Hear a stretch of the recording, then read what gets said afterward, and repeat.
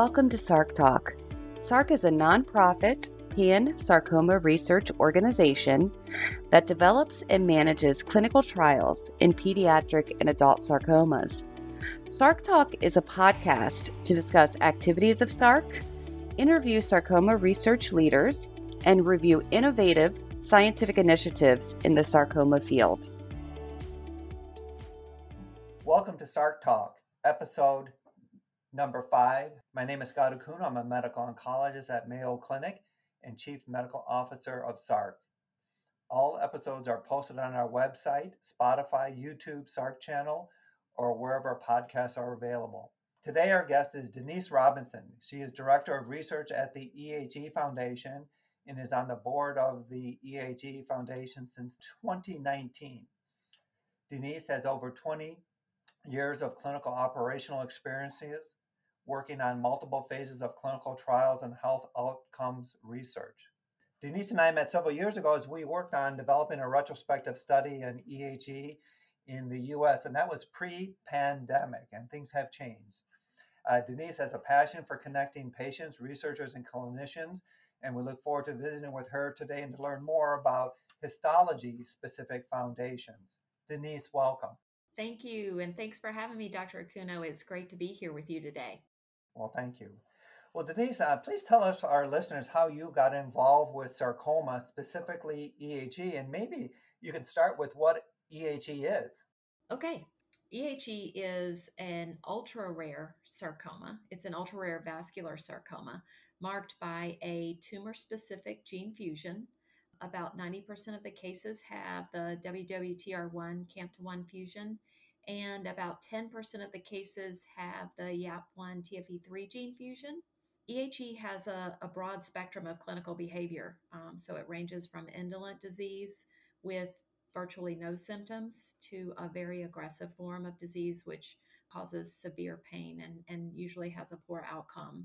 More than half of the patients are diagnosed with EHE with metastatic disease, mostly involving lung, liver, and bones.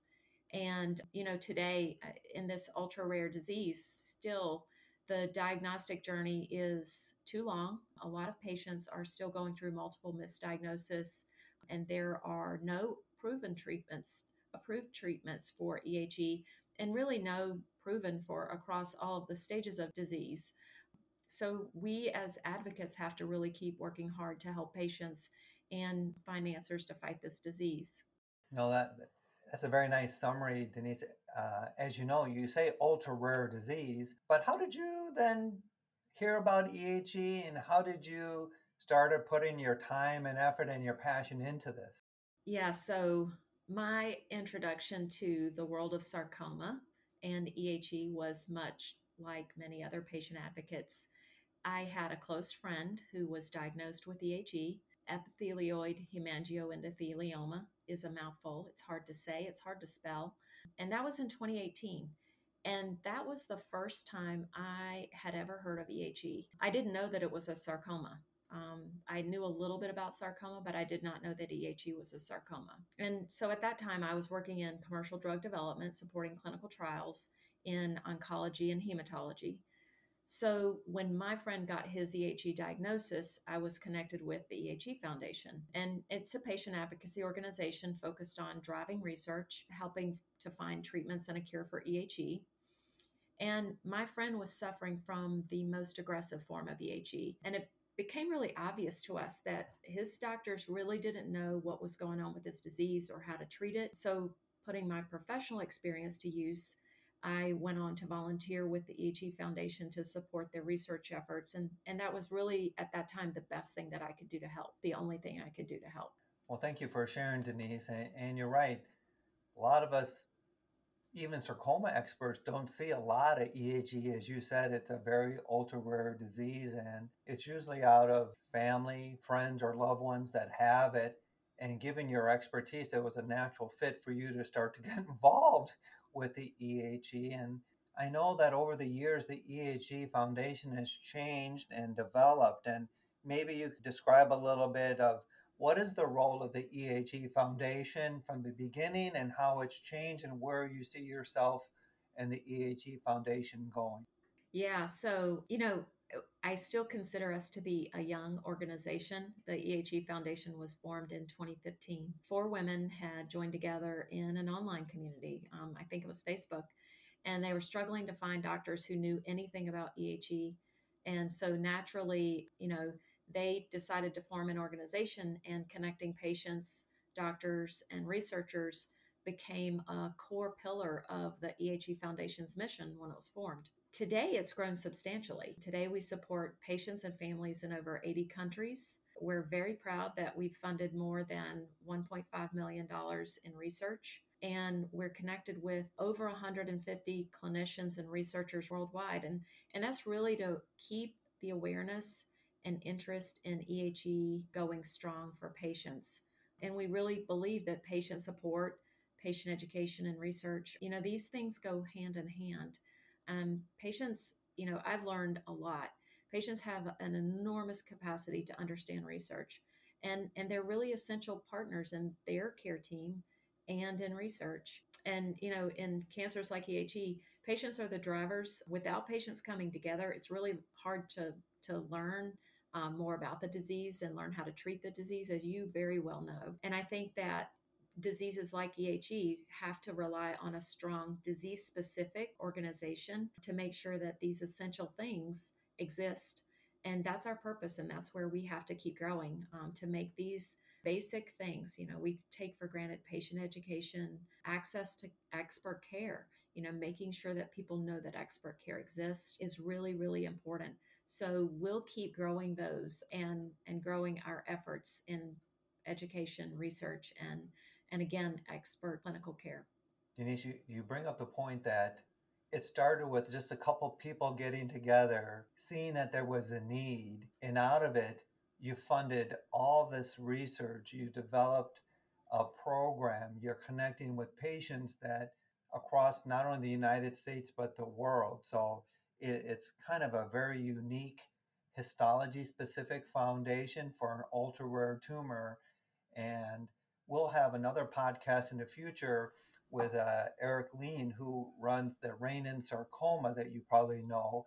But that's a histology agnostic group that grew out of a small group of people and grew into an organization funding research, doing patient care activities. So part of the reason why we're bringing individuals like yourself here is that this is a histology specific group. And I can be honest, I've learned more going to your EHE fight, your meetings, because we start to hear about the basic science and what the evolution has happened and starting to share ideas with other clinicians. So with an ultra rare tumor, maybe 200 to 400 cases a year, this gives us a lot of great opportunities. So thank you and your organization for that. Thank you. Yeah, it is really, really important to bring patients' voices and patients' experience forward for clinicians and researchers. And we hear that time and time again. People like yourself, even our researchers who never see a patient, benefit from hearing patients' stories, and is pulling those people together. Every journey is unique, but when you start to hear multiple stories and you talk with patients, you can really identify the gaps that need to be filled. We agree. I know that you focus a lot of your attention in building the infrastructure, the foundation here in the United States. I do know you do collaborate with other EHE groups and foundations, and maybe you can describe to our audience how your group coordinates with other foundations across the world. Yeah, that is a great, great point. So our foundation is just one part of a really active EHE community globally. There are two other EHE organizations formed. There's the EHE Rare Cancer Foundation Australia and the EHE Rare Cancer Charity UK. And both of these foundations are really active in their regions. We partner with them to drive patient education and research forward. And there's also an active patient group now in Canada. They're growing in numbers and funding some really important research in that country. And then there's the newest EHE Italia group that's formed on social media, and it's great to see them coming together. So collectively, we all work together and call ourselves the EHE group. I would say that probably the EHE Foundation is certainly the largest of those foundations, and we take some leadership in sponsoring patient conferences and educational events. These are all aimed at supporting EHE patients globally, and it's important that all of our organizations work collaboratively. All of the efforts are just to benefit EHE patients and the community. I will echo that because there's no, I would say, effort that is not done in collaboration with these other groups. And you have a very good eye to be a big collaborator with these other groups. And, it's a rare group of tumors. And why don't we share our resources? So your group, although it might be the largest, have no qualms of working with the UK, with Australia, Canada, and now the Italian group. So this is really exciting, and no one takes responsibility, but everybody takes responsibility. So that's kind of a neat thing. That's right. Yeah. We know that developing new strategies for research and support for research in EHE is going to be our path forward, and it's going to be critical. What have you learned in your role as research development for EHE, and what would it be important to share with other groups that are starting to fund research? Because you said you've funded over $1.5 million of research. You've learned some lessons in funding, what to fund, what not to fund, and how to do it. And we like to hear some of your stories of how you approach it and how you develop the rigor to assess these funding opportunities. Yeah, so I could talk for a long time on lessons learned. um, I mean, in an ultra rare population like EHE, it took some time for me to understand, that if we want to really learn about this disease, we need data. And you would think that that's a no-brainer, but coming out of a commercial kind of drug development space, you really take for granted how readily available big data is on bigger cancers. But as I said, from an advocacy standpoint, it is really important that we bring patients' experiences and voices forward to researchers, to pharma companies, to regulators, to clinicians, even in very personal ways. Personal interactions are vital for learning. But really, if I could rewind the clock and tell a younger, newer version of us coming along, work towards having a plan to build or have someone help you build, the ability to have structured data sets. That could be, launching a registry, getting observational studies going. And of course, these are just parts of a research portfolio. You have many, many external and other funded opportunities, but data about your patient population really drives priorities. It helps reveal and discover opportunities, and it sparks conversations about where to go and what to do. What are the questions that need to be answered? And there are a lot of questions to be answered, but data, I believe, is a driver in helping to understand that. And outside of a patient advocacy organization, there's no institution or organization that's going to do that for your disease. There's no one that's going to do that for our disease, for EHE. So it really leans on patient advocacy organizations to lead that charge. And the other important thing, and I hinted at this, we really, as advocates, we want to do everything we can.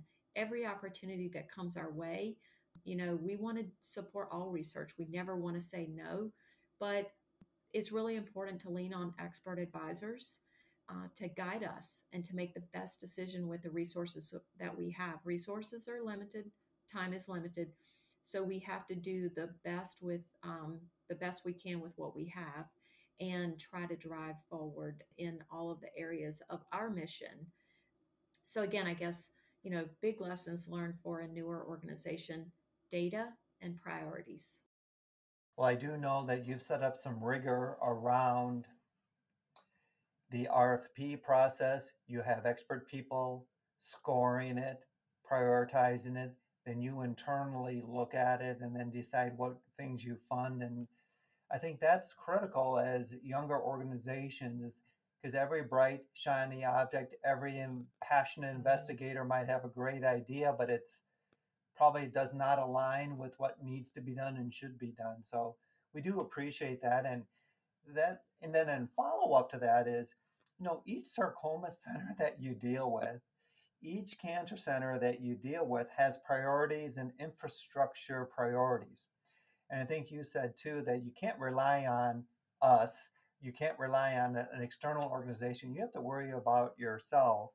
So, how does the EHE Foundation work collaboratively with all the researchers and institutions to hopefully together drive a priority and initiative? Yeah, so it's it's a sometimes it's a day by day call, but the good thing is we are a small organization, and I think that it's important to keep in mind that as an advocacy organization, we can do things that you might be limited in doing in your institution, and that might be for business reasons, not necessarily clinical reasons, but business decisions, that are made. Because we're small and we are eager to advance our disease, it gives us the opportunity to be flexible and take advantages of research opportunities, clinical care or support opportunities that are available through institutions like yours and other, leading centers, sarcoma centers that we want to send patients to. So I think being nimble, being flexible, we're growing in our business and running our business of our foundation. So we're starting to develop more formal relationships with some institutions. That's important. If we want to partner in research, we just have to do some administrative things to make sure that all of that is taken care of. But I would say that our being flexible and adaptive to opportunities is probably the best thing that we can do now, and staying in touch with all of the expert centers to make sure that we're taking advantage of every opportunity that comes forward that we can bring to patients. I love the word nimble because some of our institutions are not very nimble for various reasons. And as your organization starts to grow, as it has to, and develop some structure, hopefully you'll continue your nimbleness as you guys migrate for this. And I think one of the neat things you can do is, as a foundation organization, you can pick the best that you want a la carte and work with individuals. I know certain organizations might want to start to get connected with clinicians and researchers. Can you share with the groups what has worked well to develop those relationships?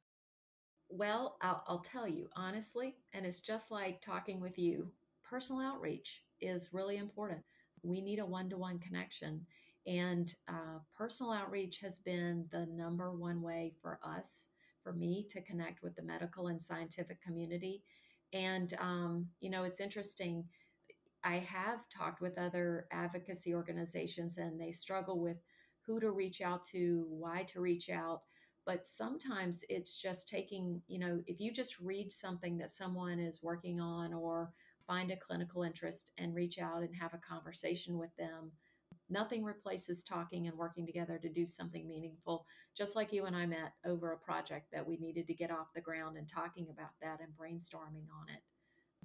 And I think that, for us in our disease, it's really important that we need to know every patient, but we need to know every clinician who's working on EHE, who's working to advance science in EHE. And we need to also talk with clinicians who are young in their experience or unexperienced in EHE and grow with them, because we can be an educator for them as well. And that personal connection extends to researchers. Really, we work really hard to find and cultivate interest in EHE, and sometimes that is you have to be creative in who you're looking for and what their current research efforts are. As you mentioned, we've got a research grants program, so we're reaching out with that, doing call for grant applications to get interest and then find people that we can fund. And we truly want to stay close to those researchers because it's really important. We know that our patients want to hear from researchers. They want to know what's going on out there. So it's important for us to stay in touch and bring that information back to the patient community. So personal contact is really, really key. No, you're right. And, having coffee at CTOS in Vancouver was good just to catch up, to hear what the organization and how it's continued to grow and to get additional feedback, and making those personal connections is big. And we do appreciate that. And as I say, it's a two-way street. We all learn together. And I know that you guys have put a effort into webinars, and I know you did have I think a debriefing of what's going on after CTOS you guys put, and you're into a lot of social media. So how's that transformed your group, and how do you see that going in the future? Well, so we really do rely a lot on social media. There is a private Facebook EHE group. I won't say we have it because it is not owned by anyone. It's owned by the patients themselves. And the thing that is wonderful about social media in a rare disease is that it connects everyone on the globe instantaneously, and we can learn from each other. And it gives us an opportunity to share educational opportunities, information, connect with researchers, connect with everyone. So I think that you'll see more of that. We certainly don't want to go away from traditional means of outreach, but using private Facebook groups to help patients, and patients are a part of the leadership of our organization. So that, and almost all advocacy organizations have this. You have patients who have the disease or caregivers who are caring for people with a disease, and those people are learning and they are managing too. So those communities are really essential. You've really done a great job of leveraging the patient advocates, reaching out to them. And part of that is, if we rely on us as clinicians, we're going to fail 100% of the time. And I know you and your organization have worked hard to build out a biobank. And maybe you can describe a little bit about what the biobank is and how would someone contribute to the biobank. Yeah, so great question. The EHE Biobank was the first research project that was fully initiated and is sponsored by the EHE Foundation. And it was created to have a central repository of specimens and to make those specimens available for ethical research. And as you well know, a common challenge in rare cancers, and EHE is no exception, specimens are not available to many researchers. Patients that are treated at large research hospitals may help advance research in that hospital and possibly in other areas too, but mostly in that hospital or that institution. But that doesn't help the researcher who's working at a smaller or other place where there aren't EHE cases. And we recognize that this was a challenge. We as rare cancer advocates don't have a lot of patience to wait all day for MTAs to be enacted and tissue to be found and pulled from one place to the other. And tissue is precious. It only, there's only so much of it. Not that many patients are having surgeries. And of course, not that much tissue is archived after those surgeries. So we recognize that model development was a really critical need for EHE. It's a priority. Today, there are less than a handful of EHE models and still no human cell lines of EHE. So we really, really strive to get fresh tissue from surgeries. So we're working prospectively to set up a case before the surgery takes place. And then we work to get that fresh tissue into a lab immediately, which is really critical for model development. And so people can contact our biobank coordinator. You can go to fightehe.org and reach out. You can message from our website. You can email. You can call. You can message on social media, and we get in touch with people to prospectively set up with them. We consent them and have them give us just basic information. When might a procedure take place, who their doctor and hospital is, and then we do all of that work to set up that case and get a collection kit sent Our biobank is located and housed at the Cleveland Clinic Central Biorepository. So when I say things are sent and sent back, we're really talking about kits that are coming and going to the Cleveland Clinic Central Biorepository. And our EHE Biobank is set up there under the guidance of Dr. Brian Rubin. And some people think that Dr. Rubin has the biobank, but he doesn't. He's an advisor to us, but he is a critical element and a part of our team in the biobank development, in QCing and looking at samples that we intake, and very importantly, in any samples before they're released to researchers. So people can contact us, and you can also donate if you had a surgery anytime in the past and tissue was taken from your body and saved at your hospital. You can contact us and we can contact your hospital to get that tissue that was archived moved to our biobank or part of that tissue. And again, we're not taking anything, we're not going to take tissue that would be needed for clinical care. So if there's too little tissue from a surgery and it's needed for diagnostic or care purposes, we will pass on that. We won't take that. And that is often, that call is made at the time of surgery, and we have to rely on the surgeon to make that judgment call. But this is an IRB approved protocol. It is the wish of a patient who consents to the protocol to give their tissue. And we have overwhelming success in working with hospitals and staff at those hospitals to really help this come forward. So it's been awesome. We've actually gotten tissue into research labs that absolutely would not have gotten EHE tissue otherwise. And that's been really rewarding so far. We don't have a cell line yet developed from that, but that is our goal, is to keep working on model development. You know, we're blessed to have Brian Rubin be, overseeing the biorepository and his expertise and Cleveland Clinic's expertise. But I think you said it nicely. It is owned by EHE. He's just an advisor, not just, he's a critical component of that. And it goes to that this could not have been done if you relied on one institution to do it. It's the work of the EHE group to get all these tissues from all around the United States or anywhere basically that want to submit old tissue or fresh tissue. So this is great, Denise. These foundations and all of these foundations that we're speaking with are really blessed with grateful support from patients, loved ones, and others. And we are just stewards of those gifts. How does the EHE prioritize how these funds that are given to them for use for research? So how do you get some requests, the funds that come in, and how does your organization decide what to fund and what not to fund, whether it's a project or just infrastructure? Yeah. So you are so right. And every day, we have the opportunity to say thank you to people. It's really awe-inspiring to see the generosity and support that we get from the community. And when I say the community, I mean it's everybody. It's clinicians like yourself. It might be a pharma company, patients, friends, distant relatives, people who haven't heard from their friends in a long time, everyone giving to cancer research. And that's, I mean, we exist on that. We literally could not do what we do today without charitable donations and grants.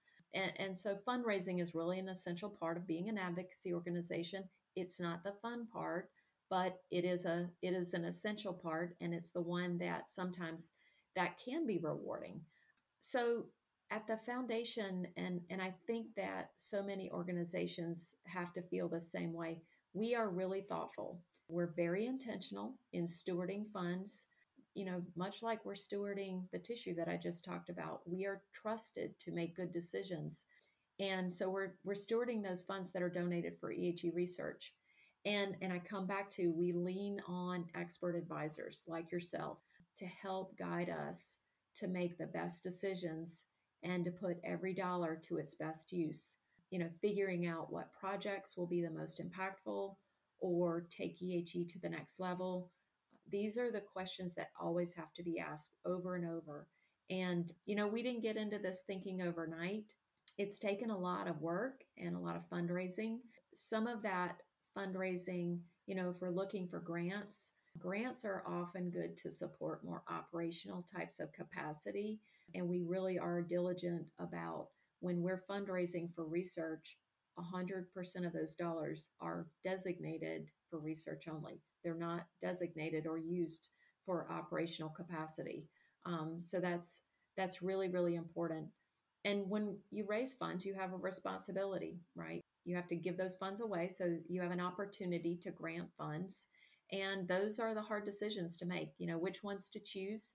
And sometimes it's a lengthy and slow process, but that is really really a rewarding process, and you and others as expert advisors really help make that happen. You are correct. It's you guys are very intentional of what you do, and that's what we want. And I think people that donate respect that. I also say that fundraising might not be the fanciest thing we do, and you have to do all that work. And I think you both would agree. You and I will both agree that even though the fundraising is a job, once we do the work and start connecting with people and loved ones that really want to support, it's actually a real good opportunity to have connection. So, yeah, it's a lot of work to rely on grants and funds, but in the end, it's great that we're able to do that. You're right. It is. It's a great way to connect with people on, in a different way. I know your journey through EHE has been winding course. I would ask, do you have any words of wisdom for others in foundations that are set up, what to be aware of and kind of the pitfalls moving forward? Oh, goodness. There are a lot of lessons learned. So I guess keeping your mission central is really key. As you said earlier, shiny new objects. We need to stay our course as best we can. Patients are really the key driver. And, rare cancer research is slow. So we have frustrations. We feel like we failed. But you learn something often when you fail or you don't meet your goal. And that's what we aim for. And patients, even though we may differ, I think it's really important. I'm not a patient, but I'm an advocate, and I consider myself very, very close in that group. It's important for everybody to stick together and kind of stay on the same page with what the plan is and where are we going on the plan. And that, is kind of fundamental to any business, any successful organization. It's good in a household. Anywhere in life we can apply that, really. Emotions run high and the sense of urgency is large to create change. So that would be thing one that I would say. I think I come back to something I said earlier. Thing two would be getting data together or making a plan to try to get data on your disease is really really important. And so many foundations that I've talked with are trying to do this if they haven't done it. And it's okay if you don't get the plan 100%, but you have to start somewhere. Start by starting is really really important. And if it's a registry, observational study, any system for collecting data that could be usable and ethical, obviously, is really important. And the last thing I'll say is, and there's so many great organizations in the rare sarcoma space, but in outside of even cancer, we've met so many great organizations. Networking is really key. I've joined in with some we'll call them support groups for people who are in a non-for-profit research role, and you're trying to figure out what's the path forward. There is no guidebook on this. There's not a map that's going to tell you how to get there. Errors are going to happen. And, we don't all need to reinvent the wheel. Sharing ideas, sharing tools, and just sharing our time, an hour a day, and it doesn't have to be every day, every now and then, makes all the difference in the world. And, people like you, Dr. Kuno, and others, people that we network, clinicians, when you give just a soundbite of time or a little bit of time to talk through something, it just makes you see things in a different way and makes you feel empowered and know that you can accomplish something. And I think that networking is really really important. Denise, these are great observations and lessons learned. I go back to what you said from the beginning. You need data, and you're right. It's not anecdotes. You need data, and how you collect it is going to be important. Your group has remained focused on EHE. You could have done a million other things, but you stayed focused on EHE, which is a great way to move forward. And then you use the word emotions run high. I would say passions run high, because you guys are all passionate about what you want to do. And, with passionate people will come, opportunities to share that passion and redirect passion along the way. So we do appreciate that. So Denise, we appreciate all you do for the EHE. And I know you're part of the EHE. You're not the whole EHE Foundation, but I do appreciate your time sharing with us on SARC podcast here. Do you have any other comments that you'd like to share with our audience? Gosh, I just have to say, Dr. Kuno, thanks for saying that word passion. It really, really is. I mean, and we all know people who are so passionate, and it is it becomes your life's work in a large way. I just have to thank you for shining a light on patient advocacy, for one, and EHE and the EHE Foundation. I think that, keeping us being able to help others understand what we do, how we do what we do, and why we do is really important, because there are a lot of gaps. Rare cancer, rare disease, there are just a lot of gaps that need to be filled. So thank you and the sarcoma community for bringing our foundation and EHE forward today. This has been fun. It's great.